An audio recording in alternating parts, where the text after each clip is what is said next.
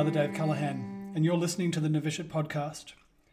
And technically, you're listening to the final episode of the Novitiate Podcast.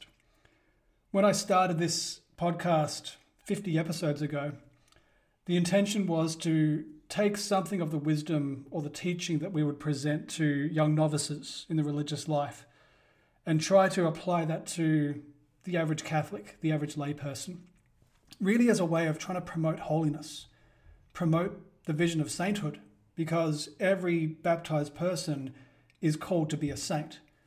That's not an optional extra. That is the basic requirement of Catholicism. The whole purpose of a novitiate in the religious life is to give people the basics, give them the foundation stones, I suppose, of the building that will be their life of spirituality.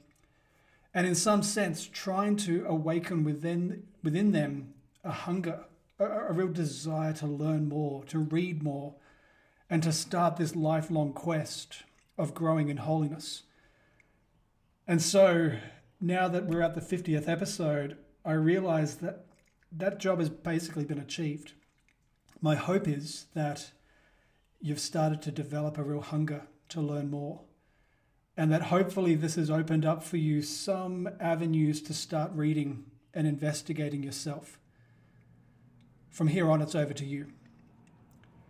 Where I wanted to finish was, I suppose, just a bit of a summary of the need for saints in our world, the need for holiness. Pope Francis wrote an apostolic exhortation recently about holiness. And I strongly encourage you to sit down to read this and read it as a family, to understand that this is your calling. A couple of quotes from that where he said very clearly, "Do not be afraid of holiness. It will take away none of your energy, vitality, or joy. On the contrary, you will become what the Father had in mind when he created you, and you will be faithful to your deepest self. To depend on God sets us free from every form of enslavement and leads us to recognize our great dignity." You know, the Pope is really trying to address the deep fear, the very real fear that's in us, that if we pursue holiness, somehow we're going to become freaks. We're going to become like that old crazy person in the church who is muttering the rosary all the way through Mass. That's not what holiness looks like. Holiness is where you encounter the love of God and you come fully alive. You become the best of who you are in your vocation, in the world. So whatever your work is, you become a saint in that place. That's the calling. The Pope also goes on to address the fact that we can set limitations on the grace of God. We can presume that the saints that we venerate somehow had more grace than us. But at the same time, we're intentionally choosing to be mediocre. And so the Pope goes on to say, "Do not be afraid to set your sights higher, to allow yourselves to be loved and liberated by God. Do not be afraid to let yourself be guided by the Holy Spirit. Holiness does not make you less human, since it is an encounter between your weakness and the power of God's grace. For in the words of Leon Bloy, when all is said and done, the only great tragedy in life is not to become a saint." These words we need to keep coming back to. We are being called by God to transform the world. And God will meet you and work with your brokenness and make something beautiful out of that brokenness, to the point where your greatest area of brokenness will become the area of your greatest ministry in the world. This is one of the key things we need to recognize, that to become a saint doesn't mean that you suddenly go from one consolation to the next. One of the problems with the lives of the saints is that we focus so much on the extraordinary or the miraculous that we fail to recognize the constant battle that they were going through, the constant temptations, the constant doubts.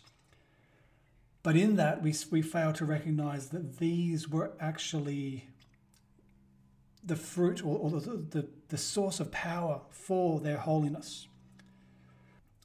In the book of Job, in chapter 28, there's this little passage which talks about the pursuit of wisdom, in a sense, the pursuit of holiness. And in one of the lines it says, "Out of the earth comes bread, yet underneath it is ravaged as by fire." I've always looked at that line as being something which speaks powerfully about the internal experience of the saint. We look at the saints and we see the outside of their lives. We see the fruit that they bear, the bread that comes forth, in a sense. But we don't get to see the internal reality, that underneath this world is ravaged as by fire, that inside they are struggling with all sorts of emotion, anger at the world, doubts with God, and yet the thing that made them different was that somehow that stuff became fruitful. Earlier this year, I was reflecting on this image that saints are a little bit like cyclones. I'm living in the north of Australia, in the tropical region of Darwin. And so during the wet season, we're very aware of cyclones. There was a small Category 1 cyclone, which was coming through the top end of Australia. And it was going to hit a very remote part of the Gulf of Carpentaria, which is 1,000 kilometres away from where I'm living. And even though it was a very small cyclone hitting a remote area where barely anyone lived, so much so that even though it was given an official name, no one remembers its existence. But what fascinated me was that 1,000 kilometres away, our weather was being affected by that storm, as it was sucking into itself all these other weather systems. And so as I was sitting on the back veranda watching our garden gradually getting flooded, I was marveling at the analogy, I suppose, of holiness. If I can try and explain this. Because a cyclone starts really just as an ordinary storm, but it travels over the top of hot water, very warm water, and it sucks up the energy. And as it sucks up more and more of that energy, it becomes bigger and bigger and stronger, more powerful. And depending on how long it sits over that warm water will depend on how much energy this cyclone develops. So if it's moving quickly, it will only ever get to a Category 1. But if it's moving slowly and it has a long time to sit over the warm water, it'll develop into a Category 5 and become extremely destructive. Now, a Category 1 cyclone, if it hits your city, you're going to remember it, but no one else will. But a Category 5 cyclone, it's going to make international news. Everyone is going to remember the name of that. And so everyone knows about Cyclone Tracy.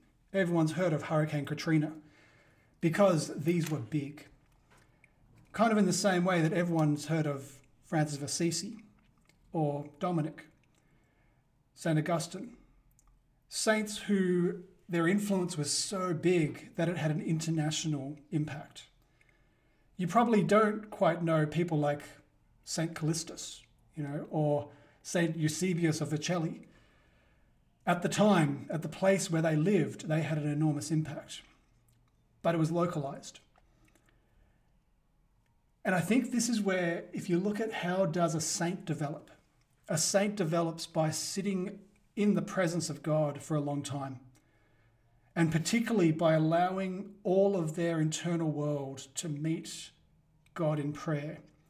All of the disturbance, all that discontent, all of the anger that they have against the world somehow meets God in prayer and gets transformed. If you think of how many storms rage inside of us that become destructive and just implode, and we become bitter and resentful. But if we can bring these questions, these hungers to prayer, and allow ourselves to go deeper in desire, allow this discontent to change our worldview, to start to see not just our own pain, but the pain of those around us. That's the point when this storm will start to become something beautiful and positive that changes the world. Now, if you think of someone like Mother Teresa, she was not the first person to see the poverty around her and get angry. But while other people raised their hands in despair, she folded her hands in prayer and allowed God to turn that emotion into a passion that would change the world. And this is the point. It's where do you bring your life, your world, the stuff that you're seeing every day? Where do you bring that into prayer and say, God, do something with me, use me? And this is where God wants to do something very particular with us. There was a great quote by Pope Benedict at World Youth Day in Madrid, where he spoke to the young people and he said, "Dear friends, may no adversity paralyze you. Be afraid neither of the world, nor of the future, nor of your weakness. The Lord has allowed you to live in this moment of history so that by your faith, his name will continue to resound throughout the world." You are called to be a saint. And the reality is that most of that journey is going to look so ordinary that you're going to think you're failing. But it's within that ordinariness. It's in that faithfulness to the scriptural worldview, the vision of what it means to care for people and love them the way Christ loved them. It's in that place where you're just faithful to seeking God and entering into that internal battle of self-mastery against your own broken desires. That's where the victory is won. You won't necessarily see the fruit that others are seeing. Because once again, that quote from Job, "Out of the earth comes bread, yet underneath it is ravaged as by fire." From your perspective, all you're going to see is the internal torment. But those around you are going to be reaping the benefit. This is the paradox of what it means to be a saint. And so this is where I think just the final word of this podcast is this exhortation and encouragement to you. Don't be afraid to seek the Lord in prayer. Don't be afraid to spend that time in silence, allowing God to deepen that passion, that desire, that discontent, which is going to change the way you live in the world. And I think this is also where I want to point out that as much as this is the official end to the podcast, it's not the absolute end.